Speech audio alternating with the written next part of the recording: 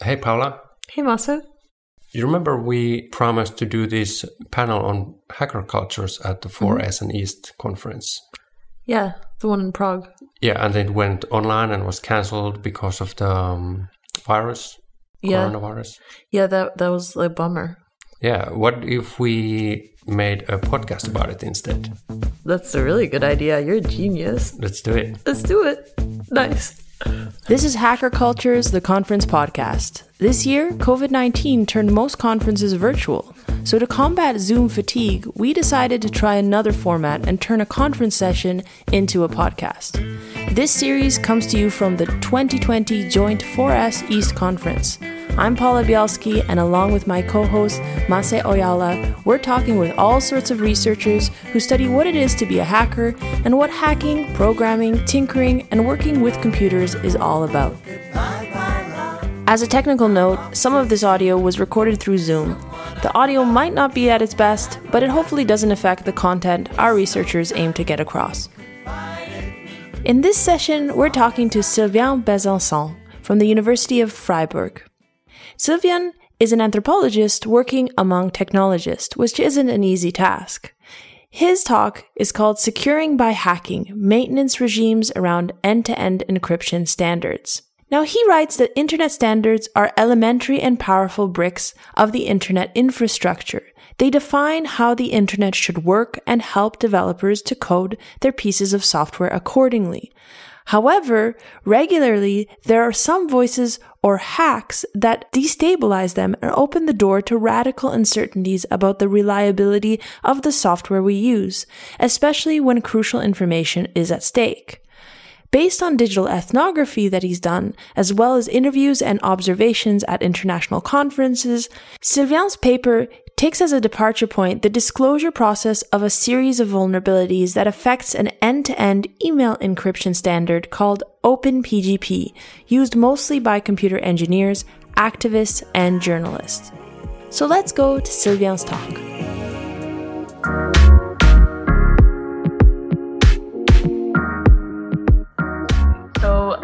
We'd like to invite Sylvain. Are you there, Sylvain?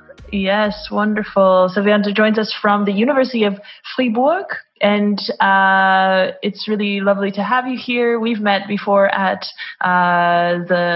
where did we meet? We met in Leipzig at the biggest the CCC, biggest hacker conference, exactly, which I highly recommend to everyone. And it's lovely to have you here. You're going to be talking about securing by hacking maintenance regimes around an end-to-end encryption standard. A lot of links with the stuff that we've been talking about also in the other sessions. Take it away. It's, again, lovely to have you. Yeah, this is quite a specific topic, don't you think? So, I agree. So yeah, what's going on? What's going on? Tell us what's going on. Yeah. So first of all, I'd like to thank you for organizing all this. I'm very happy to be here. And yeah, to answer your question, so I'm an anthropologist. I don't have any technical background. And when I started my PhD 2 years ago, I was interested in the production of information security. And actually, it was a really basic and naive question that I wanted to ask. What kind of things do computer programmers do to ensure that the information of the users, my information, is safe? I, of course, quickly felt completely overwhelmed, and as I was dealing with a much larger field than I had expected. So to narrow down my focus, I started questioning the making and unmaking of online communication security by exploring one of the most mythical branch of information security, cryptography. So as I said, I'm an anthropologist, so when I say mythical, I mean it as a joke, but still, cryptography is often deemed as a kind of technological magic that you can use to secure everything, or almost. But as you might imagine, it's not that easy to secure your stuff. And beyond the crypto magic, a lot of people, engineers, hackers, activists are working very hard to keep your information secure, or at least to keep the software you use secure and up and running. So that's how I started following what seemed to appear a weird and somehow boring anthropological object, an internet standard that provides end-to-end encryption for email. But the standard I chose was not just any standard. It was one of the most mythical ones, Pretty Good Privacy, which has a crazy history involving patent issues, the publication of the code as a paper book to export it outside the USA. I'm old enough to remember this. And a nice collection of controversies as well over the last 30 years. Okay. So, I will also back up because when I'm listening to you, I think you have very similar, or I've had similar issues in the past, because if you think about entering a field as an anthropologist or as a sociologist myself, it's always quite daunting. So how do you kind of study a technical object? People in here today in the audience have the same sort of questions or have gone through this. Tell us how you've gone through this. So it is always the case, but maybe it's still true for cryptography. The technology is never far away from social, political, or even ethical dimensions. So I don't consider cryptography as a purely technical thing. Rather, drawing on discussions by Madeleine Krisch, for example, but other ANT scholars as well, I focus on the intertwining of the social and the technical dimensions in the script of the standard and the other objects. And the advantage of cryptography is that there are a lot of objects to be examined. There standards, protocol, algorithms, source code, programs, bugs, and so on. And each of these objects has stories to tell. And let me maybe unfold this with the example I'm studying right now. So in 1991, Philipp Zimmermann, a hacker and anti-nuclear activist, developed and freely shared a program using public key cryptography, which he called Pretty Good Privacy, so PGP. The first program by Zimmermann has been reworked and improved several times since then, and he and also other people improved the source code, of course, but also modified the crypto algorithms it uses and so on. So by the late 90s, PGP ended up being standardized by the Internet Engineering Task Force, and so the most important standard bodies for internet protocols. And I won't speak about this because Stéphane Couture have explained everything already, so that's good for me.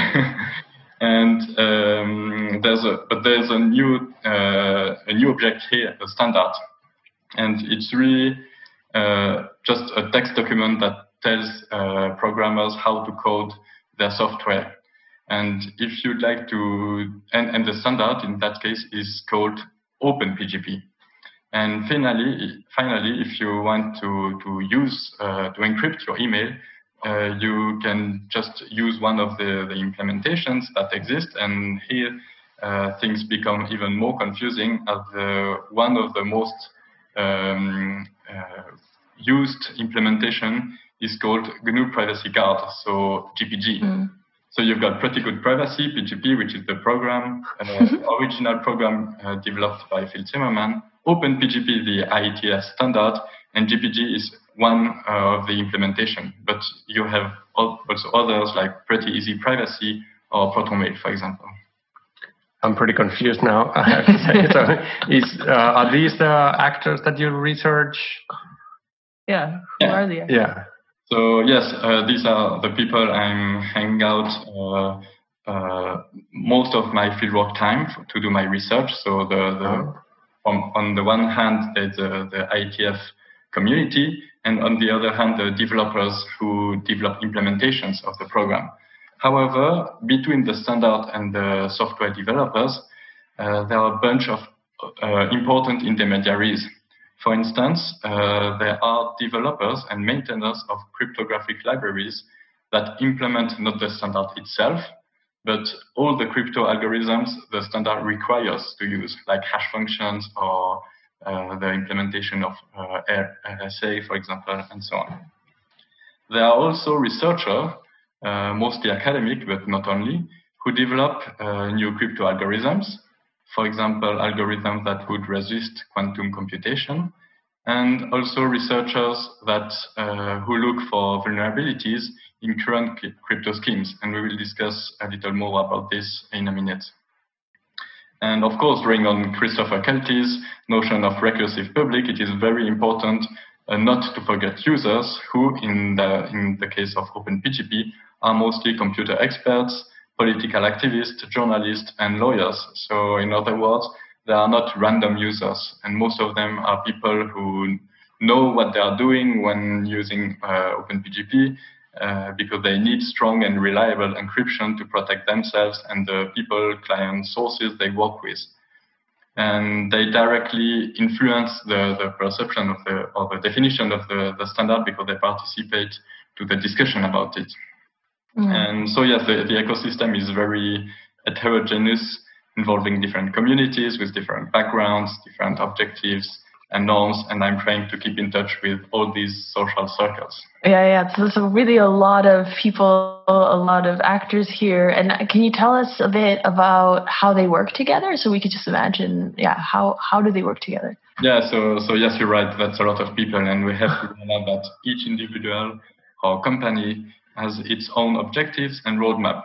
So they don't necessarily want to directly collaborate, but they have to in order to have interoperable programs. And that's why standards exist, actually. So they collaborate through the definition of the standard or through the maintenance of specific libraries. And we recognize here the hacker culture of the free and open source movement. But there are also those frantic times where everybody talks to everybody. This happened, for instance, in May 2018, when a team of computer scientists publicly disclosed a series of vulnerability called eFail. So eFail affected almost all OpenPGP implementations and triggered a huge controversy impacting all the communities involved. Usually, finding and disclosing vulnerabilities is not such an eventful thing, and especially around standards such as OpenPGP, which is not really well known by a broad audience. But in that case, the scope was gigantic. There were journal articles, endless threads on Twitter, many blog posts, forum discussions, and not to mention everything that took place locally, like discussion among developer teams, for example. So if you're curious, my supervisor and I wrote a little paper about the whole disclosure and some methodological thought related to it. So you can find that on our open data platform. I'll tap the link in the chat. It's called cva.unifr.ch. Nice. So, and I won't come back on all these issues about the disclosure. But what I'd like to underline here is that the disclosure was not part of a routine, and all involved actors seemed to improvise. Researchers changed their plans, how to disclose the vulnerability. Developers were trying to understand what was going on and how to fix the issue, where it has to be fixed. Hackers and tech journalists tried to replicate the attack, and users tried to understand what was going on. And one of the big issues with eFail was that it was very difficult to find out exactly who was responsible to patch it or where it was supposed to be patched. Indeed, the Flow were exploiting some weaknesses at the standard level. So theoretically, the IETF had to change its specs, but some other weaknesses were clearly implementation flaws, and others simply tricked the users. So, and without forgetting that eFail was also exploiting HTML code in email, which links to a bunch of other well-known flaws in the email infrastructure. So then it was really not a trivial question to ask who was responsible to fix it. It was a very complex affair, which very well illustrated the tedious and highly complex work of maintaining digital infrastructure. These maintained questions come across here all the time, and it seems that we're kind of like circling around some nice themes here. That's super interesting. And you said a little bit that you won't address this kind of event so much, but could you quickly just say a little bit, like, you mentioned that it's kind of like a special event, and then like what could we learn from such an event in general? So to be honest, and I'm sorry to say that, but from my point of view, this disclosure and the big controversy that followed was a super interesting time. And as it forced me to refine my understanding of the field, I wasn't aware of all the network of interconnected libraries and highly specialized communities. Such kind of event can help making them visible, especially when with people that usually work behind the scene. And it also helped me to figure out how the field was structured, as the IFE controversy intensifies internal and external tensions within or between these communities. Moreover, the case of IFE showed very well how information security is simultaneously made and unmade through maintenance and innovation processes. Made, or maybe not, unmade, because the researcher developed a new crypto technique which advanced the general understanding of how to manipulate and hack a ciphertext. But made, because they found flaws and reported them to the company so that they later can fix them.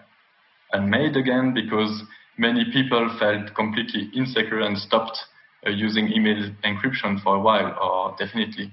And made again, because the IFE forced developers and engineers to rewrite their code and invent new solutions. And made yet again, because as it brought a kind of uncertainty about the future of OpenPGP. And this uncertainty was nurtured by a very skeptical discourses about it. So all of this fully falls in line with the securitization theories that say that security is not an objective state, but rather a construction, a process. And finally, IFE made it very clear that despite there were so many people saying that OpenPGP should disappear, a lot of people were still interested and care a lot about it.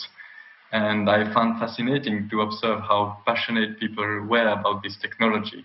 I'm very impressed that how much the product of an anti-nuclear hacker in the 1990s ended up being at the core of such a huge debate involving scholars, engineers, developers, hackers, non-profit organizations, activists, journalists from all over the world, all around the world, almost 30 years after its first release. And so no, I guess OpenPGP is not at all a boring anthropological object, and I hope I have convinced you about this. Yeah, we're convinced. Okay, yeah, absolutely. And it's such a an STS moment of when things go wrong, that's when things become visible. You see how things always were when they were kind of a little bit running in the background. Yeah, so. Exactly. And you're now continuing this research, and it'll end in a PhD, from what I understand. Yes. Yeah, in a PHP. PHD. GP, KGB. Okay. Okay, you started beatboxing, so very good. Exactly. I started beatboxing. Thank you so much to Sylvain. Can we give him a round of applause? And that was very, very interesting. We're looking forward to your work. Thank you so much. Yeah, thanks.